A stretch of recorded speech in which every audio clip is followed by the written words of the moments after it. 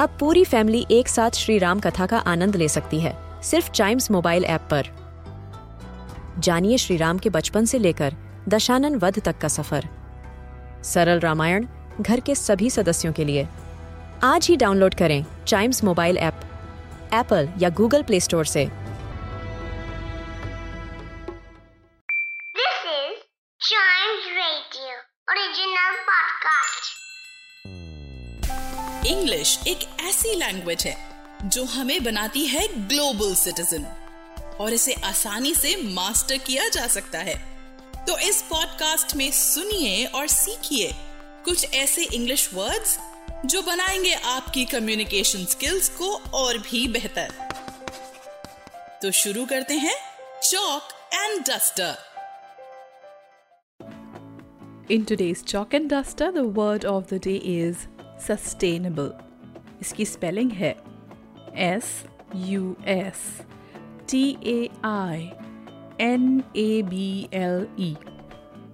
Sustainable is an adjective which originates from a Latin word subtenere. इसका मतलब है able to be maintained at a certain rate or level. Hindi में sustainable का मतलब है सतत। इसके सिनोनिम्स हैं कंटिन्यूअस, वायबल और फीजिबल। इसके एंटोनिम्स हैं discontinuous, difficult, unattainable. When we use this word in a sentence, we say, in the present situation, we need science for peace and sustainable development. Yes, आज World Science Day for Peace and Development है। Every year on 10th of October this day is celebrated.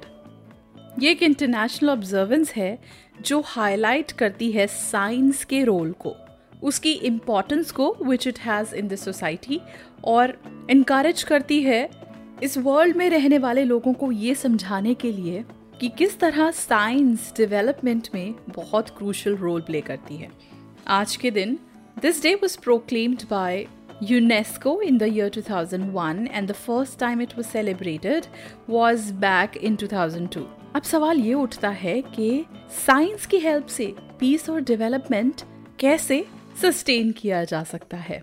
Peace sustain करने का सबसे बड़ा example है that scientists these days are able to predict any kind of storm or cyclone which may hit any coastal area and lead to a lot of damage.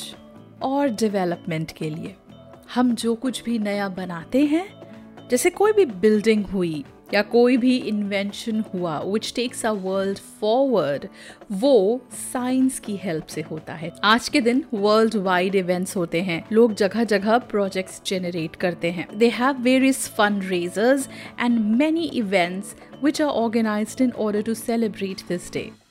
World Science Day for Peace and Development for us today.